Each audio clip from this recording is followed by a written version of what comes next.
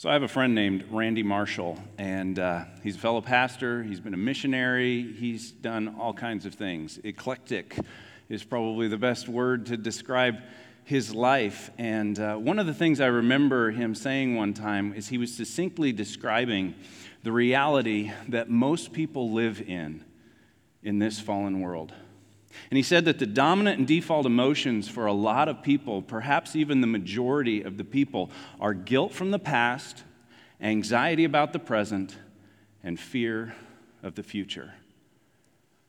And I said, wow, that's true for a lot of people. And no wonder we have what's being described as a mental health epidemic in our world today, in our nation in particular. And our Surgeon General has even recently submitted an 80-page report that he believes this is the number one public health crisis in America, is the mental health epidemic. And when you look at what this fallen world has to offer to the majority of people, the guilt from the past, the anxiety about the present, and fear of the future, it makes sense.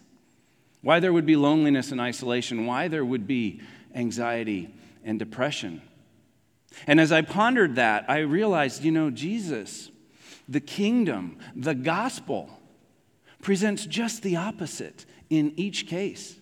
It presents forgiveness and acceptance of the past. The song that we just sang before I came up here, the one just before the one that we just sang, talks about forgiven and accepted. That's our new identity. So there's forgiveness and acceptance of the past. There's redemption of the past, peace and contentment in the present, and hope for the future. Real hope. Not just like, I hope we have Chinese for lunch, or I hope some little thing, but like bedrock hope, a confident expectation in the glory and goodness of God. And no wonder, in light of all that the Apostle Paul could write to the church at Rome and say, the kingdom of heaven is righteousness, peace, and joy in the Holy Spirit. That's what is offered to us. In contrast to guilt from the past, we have forgiveness and acceptance and redemption. In contrast to anxiety about the present, we can have peace and contentment in the present. And in contrast to fear of the future, we can have hope for the future. It's all available to us in Christ. And so we should celebrate that. We should celebrate that every chance we get. We should celebrate that on a regular basis, on a daily basis. And while we're celebrating, in the midst of all these circumstances in the world around us, man, there are some really powerful things happening at Linwood that are worthy of celebration that we haven't really even necessarily been able to give a lot of voice to in the last couple of weeks. A few weeks ago, we invited almost 200 people into our building for the Global Leadership Summit, and it was incredibly well received. So many people came up to me, made a point to come up to me and said, thank you so much for hosting this.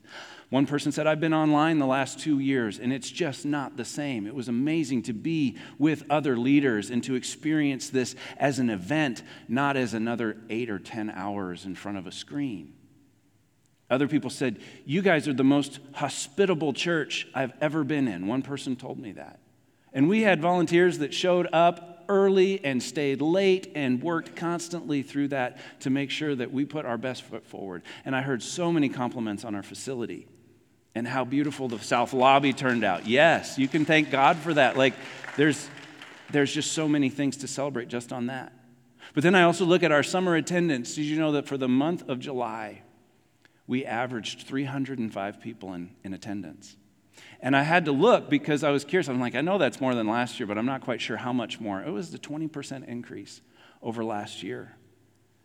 And that's amazing. And we see that. We see new people every Sunday. We see people coming back every Sunday. And so we celebrate that, and we give God glory and praise for that. On a more personal note, within our family of families, Pastor Aaron, our resident, he's been here about a year. He went away recently to go and to be married to his wife, Hannah, and they are back in town and will be joining us. So when you see Aaron and Hannah together, make sure that you welcome Hannah and welcome them as a couple into our family of families. And last but certainly not least is the 24 hours of prayer that we just had. this past weekend, and I heard so many good things about that. I looked at the numbers, and this is the most people that have ever participated in a 24 hours of prayer, so that is worthy of celebration. But one contact, yes, praise God. Like, you can clap in church.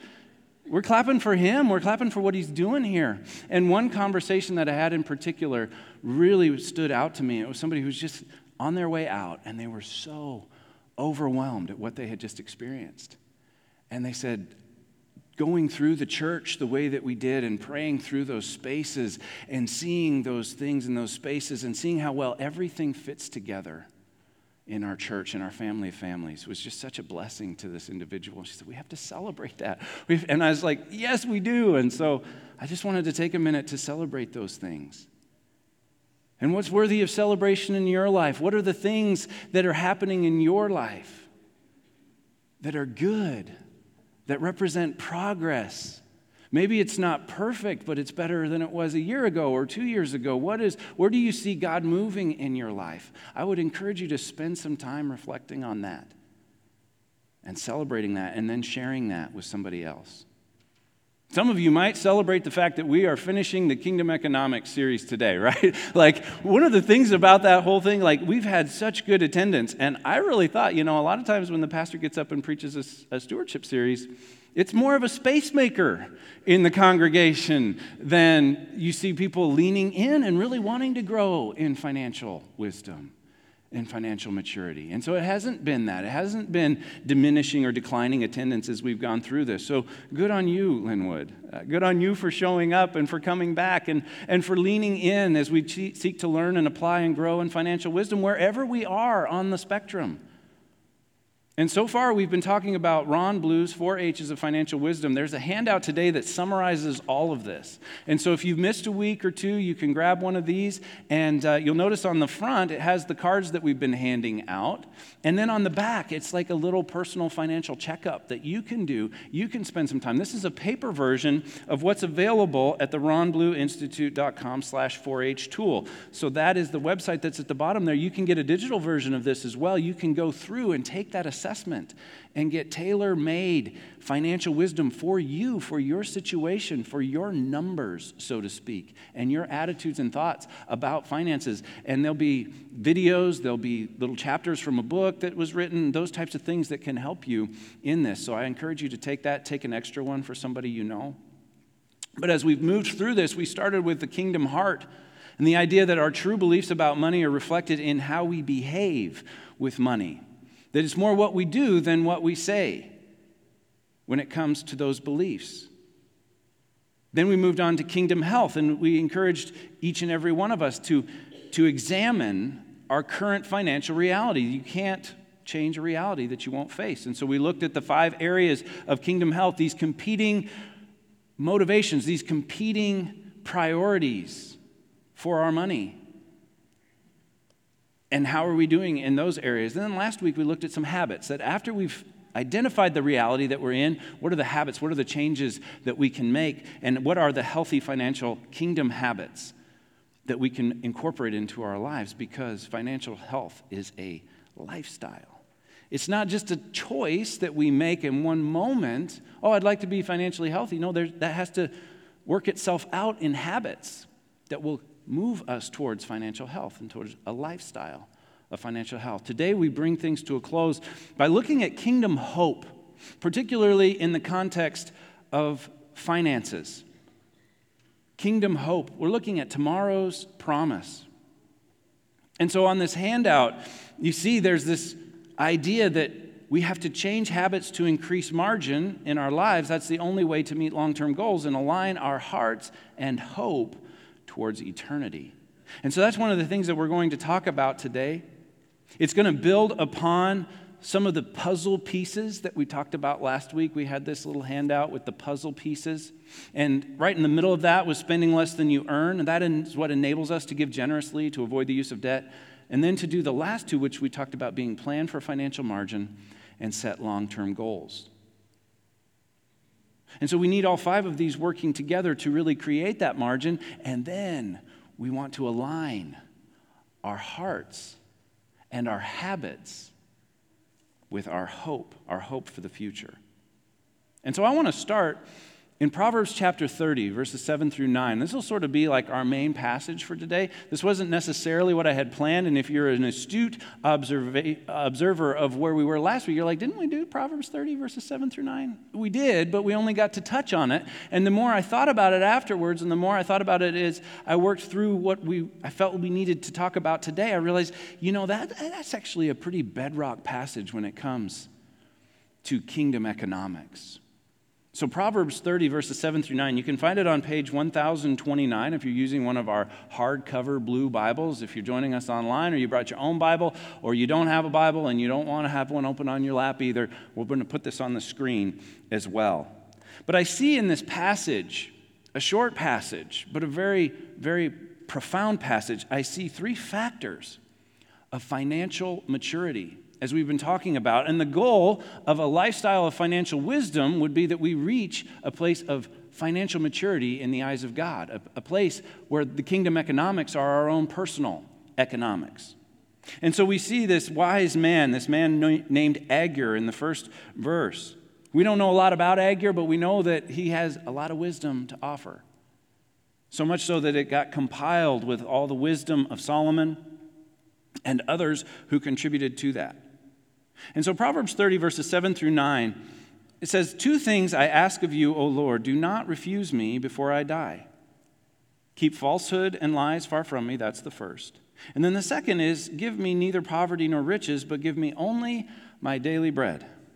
Otherwise, I may have too much and disown you and say, who is the Lord?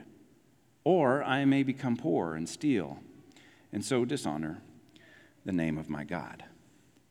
So 3 factors for financial maturity, or 3 factors of my financial maturity in this passage. The first one that I see here is the recognition that it all comes from God, that it all belongs to God. Everything that Agur has is from God. And this is a point that we've hit several times in this passage in this series. In the first week, we talked about this idea that the earth is the Lord's and everything in it, the world and everyone in it. Psalm 24. And you either believe that or you don't. Like, you either ascribe to that intellectually and at the heart level, or you don't. And so I'm not going to belabor that. If you want to hear more teaching on that, you can go back to week 1. But Agur recognizes that it all comes from God, and so he makes this request of God, that he would have his daily bread. Don't want too much, I don't want too little. I want enough. I want only my daily bread. And that leads to the second factor for financial maturity that I see here. That's the desire for contentment and satisfaction. Not more than enough, not less than enough, enough. And enough is more of a mindset for most of us than it is an amount, right? It's more of a mindset than an amount. Enough is when we have that contentment, we have that satisfaction in what we have, in what God has graciously provided for us.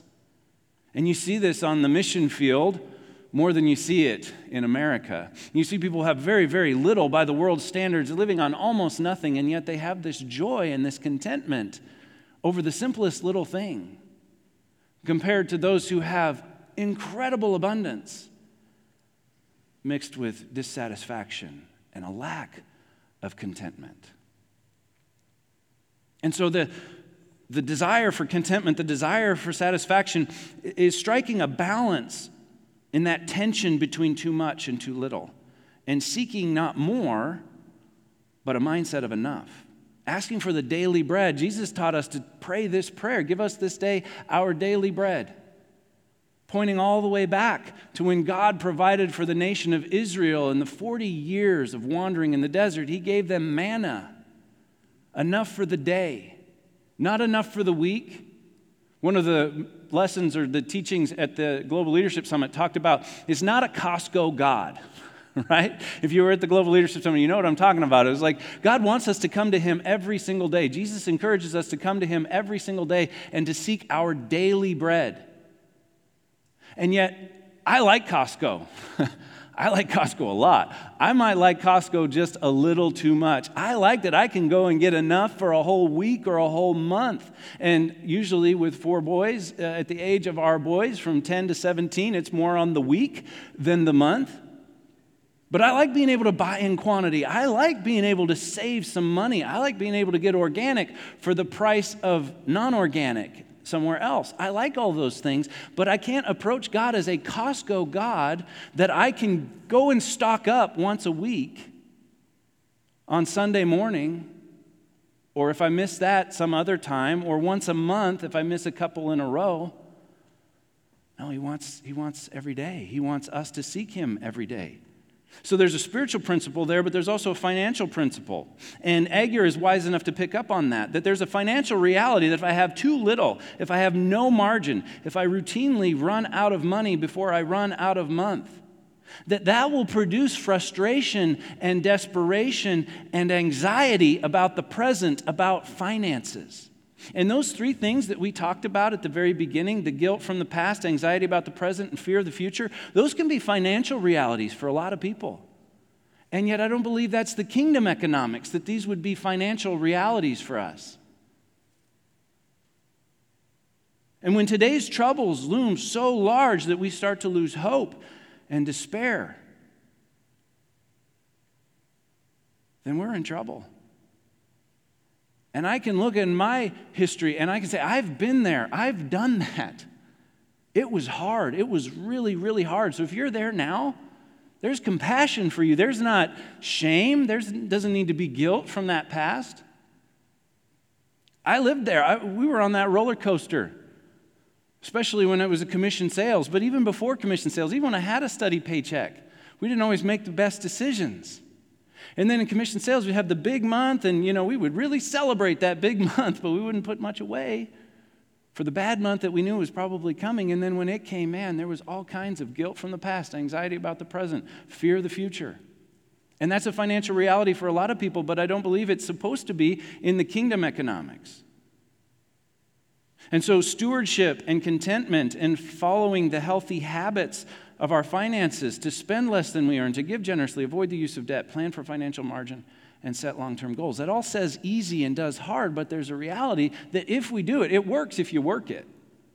It works if you work it. And some of those changes, those habits that need to change might not be the most comfortable or appealing to us, but it works if you work it. Now, on the flip side of that, there's also an observable reality that Agur picks up on, that too much is just as big of a problem as too little, so that he prays for those two hand in hand. Don't give me too much and don't give me too little. Because if I have too much, I might say, I don't need God. And I might, even more so, might not really look forward to heaven the way that I'm created to, because earth is so good, because I have so much abundance, that I don't eagerly long for heaven in the way that we were created to. And so you see that contrast, that tension, a balance being struck between that we don't have too little, certainly, but also that we don't have too much. And this is a prayer that most of us don't pray, and yet there's wisdom here. And if we do have more than we need, then what we do with the more than we need really matters to God. Really matters to God. And we don't increase our lifestyle so that we need everything that we have coming in. We instead choose to ask God, what do you want us to do with that margin? Rick Warren calls this the stewardship of affluence. I remember a message titled that, and he's preaching to Southern California folks in a mega church, and he's talking about the stewardship of affluence, that affluence has to be stewarded well. To have more than you need is a stewardship. And he pointed to 1 Timothy 6, 17 through 19, which I read last week and sort of taught on. Don't necessarily need to read it again today, but if you want to really understand God's heart towards the stewardship of affluence, I don't know that there's a better passage than 1 Timothy 6, 17 through 19. That we would do good, be rich in good deeds, and to be generous and willing to share. And so on the page here, the hope section is a margin meter where you can kind of just, where's the dial for you on the margin meter? Are you struggling? Are you not able to make ends meet? Are you surviving, just living paycheck to paycheck? Would you say you're stable, saving some, with an emergency fund intact, so you're stable? You can handle a little bit of a challenge financially, some uncertainty financially, you're stable. Are you secure where you're saving for those long-term goals? There is some margin. Or are you in a place of surplus where there's more than enough? Your margin meter is your margin meter. It's not anybody else's. And it's like there's one that's more spiritual than the other. But it's a reminder of an important point from last week, that more is not the answer. Margin is the answer.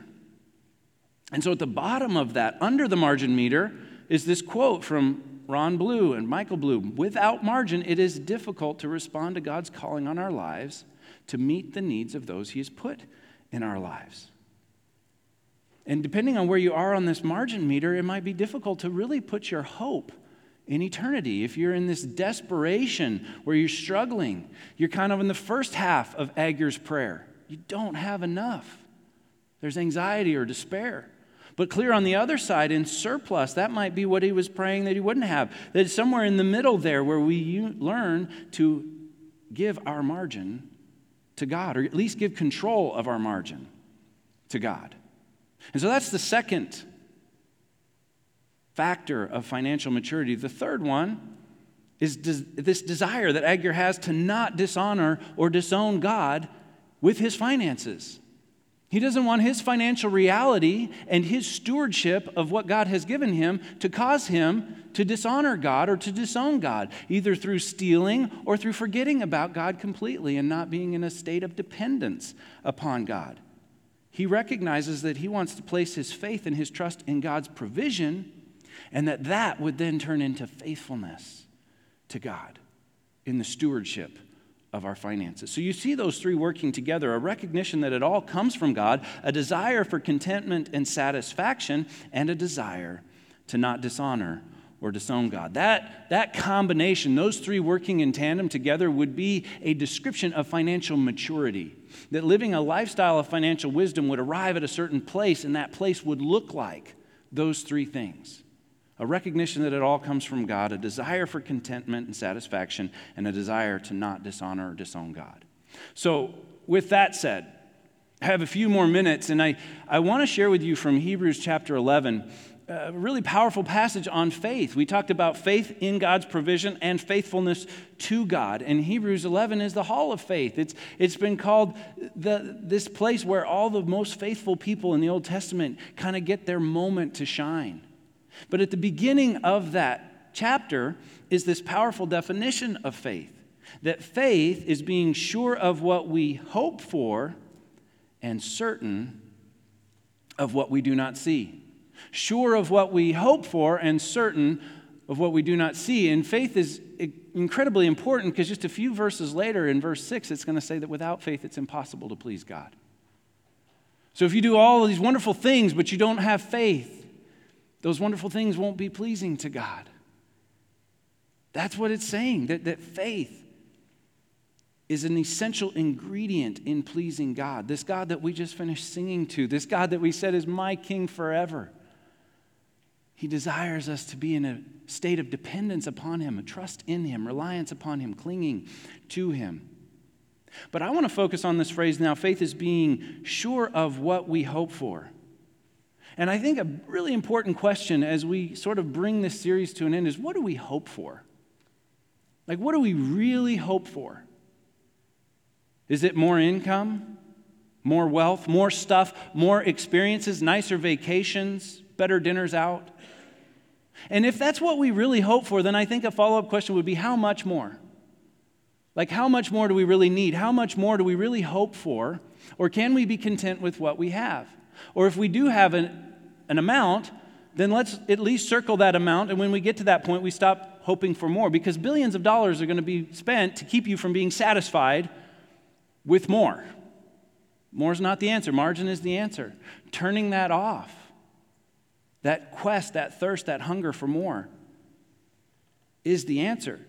Our income, our wealth, our material possessions should be viewed first and foremost as tools for advancing the gospel, because if they all ultimately belong to God and everything that's entrusted to us is a stewardship, then what we do with that matters for the gospel. And our wealth, our income, our material possessions should be viewed first and foremost as tools for advancing the gospel. Once we build some margin into our lives, we should ask God, what does He want us to do with that margin, instead of playing God with it ourselves? And then we can start begin to make financial decisions in the light of eternity, not just in the light of the next week or the next quarter or the next year. We make these decisions in the light of eternity, and we ask the question, how do I best prepare for eternity with my finances? Jesus had something to say about this. He said, don't lay up treasures on earth where moth and rust destroy and where thieves break in and steal, but lay up treasures in heaven. He's talking about laying up treasures in eternity. And Michael Blue makes the point that the longer term your perspective, the better the decisions you'll make. And this is true everywhere. This isn't just true for money. This is true in every area of our lives. The longer term our perspective, as we make that decision, especially if it's a real dilemma and we're not quite sure which way to go, the longer term our perspective, the better decision we will make. And this is certainly true for finances. This is certainly true for our resources. When I just focus on this moment and what I want in this moment, I'm not going to make as good a decision if I look at the month as a whole, or if I look at this year as a whole, or if I start to take a 10, 20, or 30-year picture. And I used to, when I was in commission sales, I would talk about the true cost of a $4 a day coffee. Now, you can't even get a $4 a day coffee anymore. The $4 a day coffee went away. It's now a $5 or $6 or $7 a day coffee. But it took that $4 a day and it invested it in a growth mutual fund for 40 years, and it turned into something like $1.2 million. Because the longer term perspective, the better decision you'll make. And I think the same is true as we start to approach the financial margin. If we're successful in aligning our heart and our health and our habits with our hope for the future, with our hope for eternity, then we get in to make the best decisions possible. And so the question becomes, will we pursue worldly goals and objectives for our margin? Or will we pursue kingdom goals and objectives for our margin? This is a really big question. This is a really big question. That if we're successful in living out the 4 H's of financial wisdom and we arrive at a place of financial maturity, that's going to be because our hearts and our habits align with our hope for eternity. Unfortunately, we will either sacrifice the American dream and all that it has to offer in its brilliant marketing campaigns on the altar of the kingdom of God and God's desire for our life, or we will sacrifice God's desire for our lives on the altar of the American dream. It's one or the other. We have to choose. We have to make a decision, and we probably need to choose on a regular basis. Because the American dream is not the default for most people. The kingdom mission is not the default for most people, even most people within the church. And that's a sad reality. That's not first and foremost for most people in the church at a real habit level, at a real heart level. And it's fascinating to me. I didn't really think about this. I didn't really even know how this series was going to end when I started it, but I had this 3-week slot that I needed to plug something into between the end of this series and the beginning of our fall big series, Emotionally Healthy Spirituality. Big deal, real excited about it. 8-week series. I had this 3-week slot. And something started to come together with the mission team coming back and with our speaker our missions lunch speaker who's going to be here next week. I was like, let's do a little series called The Kingdom Mission. Kingdom Mission. And now I see everything dovetailing perfectly, because really what financial maturity is we put the kingdom mission first, especially with our margin. And so next week we're starting a new series titled Kingdom Mission, and we've got a phenomenal missions lunch planned for you with Dr. Henry Smith. Dr. Henry Smith was the president of Indiana Wesleyan University for 7 years. He's now the president of the African Wesleyan University College that is in Zambia, that is linked strongly with Dr. Alfred Kalembo, who's been a friend of Linwood and a dear, dear partner in ministry for over 20 or 30 years now. And so we've got an opportunity here to align ourselves with the kingdom mission. And there's some big things that are happening there. And so I'm really excited about that. And I hope that you will sign up for the missions lunch. I hope you will sign up early is only a week away. So go to the app, go to the events page, put it on your connection card that you want to be at the missions lunch, and let us know. We'll have soup, salad, and breadsticks. You'll have an opportunity to learn and hear more about this from African Wesleyan University. And you'll have an opportunity to share a meal and experience some fellowship with your brothers and sisters in Christ here at Linwood. So I really hope that you'll take advantage of that. But our bottom line today, and I've danced around this a couple times, and I've almost said it a couple times, or I've kind of said it a couple times, but here it is. It's a little wordy, so we'll leave it up for a little longer so you can write it down if you're a note taker. But financial maturity is when our hearts and our habits align with our hope for eternity. Financial maturity, the outcome of a life of financial wisdom, is that we would reach a place of financial maturity where our heart and our habits align with our hope for the future. That every aspect of our heart, our stewardship, contentment, faith, and wisdom, all of our habits with finances align with our hope for the future. And so the question as we bring this series to a close is, do they? Do yours? Do your heart and your habits align with your hope for the future? And to what extent? And if there's a gap there, again, no shame, no guilt, just what will you do? Is there a committed decision that needs to be made? We talked about this quote in the first week from Carol Hildebrand, that committed decisions show up in two places, your calendar and your bank account. No matter what you say you value or even think your priorities are, you only have to look at last year's calendar and bank account to see the decisions you've made about what you truly value, to see how you have reserved your time to look at your expenditures. Those are the trails to the decisions that you've made. Is there a change that needs to come? Do you need to get help? Do you have wisdom that you could share with others? One of my favorite things about this series is that we tried something where people that needed help could say, I would really like some help in this area. And people that were willing to help could say, I would be willing to help. And we've got to play matchmaker with two pairings of people. And now a third, I think, is coming together. I mean, that's the church. And you might say, oh, well, it should have been 30 or 40. I'm excited that it's 3. Like, this is something to start. And what if each sermon series, we could take the people that are knocking the cover off the ball in a certain area and link them up with the people who are struggling in a certain area, and the body could grow together in that way? I think that would be phenomenal, and I'm excited about it. But this quote and this idea is that what we do says more about what we believe than what we say we believe. And that could be conversations, that could be social media, that could be the t-shirts that you wear. But what we say is not as important as what we do. And so if someone followed me around 24/7 for a month and did a full financial audit of the last 3 years, I would want that to prove what I say I believe, and I think it would.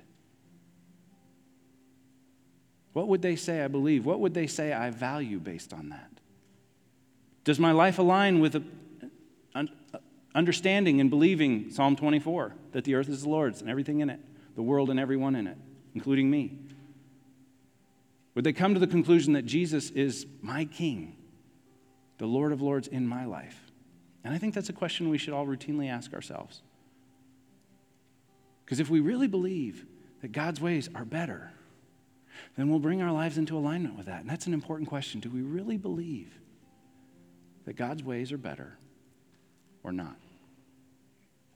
And so as we close, as we respond in worship, these altars are open. They're always open. We don't always say something about it, but the altars are always open. And if you want to just come and spend some time at the altar, releasing something to God, asking for something from God, then come and do that. These center altars, we'll take that as an indication. You just like to pray alone. The ones on the outside, we'll see that. And we'll take that as an indication that you would like somebody to come put a hand on your shoulder, pray with you. If you have a specific prayer, you can turn and state that to them. They'll be happy to pray. Members of the staff, members of the prayer team, just members of the body. If you see somebody at the altar and nobody's going to them, you can go to them and you can pray with them because we're better together. So will you pray with me now? Heavenly Father, we're so thankful that you deeply, deeply desire that we would reach a place of financial maturity, not for what you can get from us, but for what you have for us in that place. And so we pray that our hearts and our habits would more and more align with our hope for the future. And that hope is you, Jesus. And we're so thankful for the glorious inheritance that we have for eternity in heaven. Thanks to the cross. And so we pray, God, that if there's an area where our hearts or our habits don't align with our true hope for the future, that you would make that clear to us and that you would empower us through your Holy Spirit to bring that alignment into our lives. It's in Jesus' name we pray. Amen.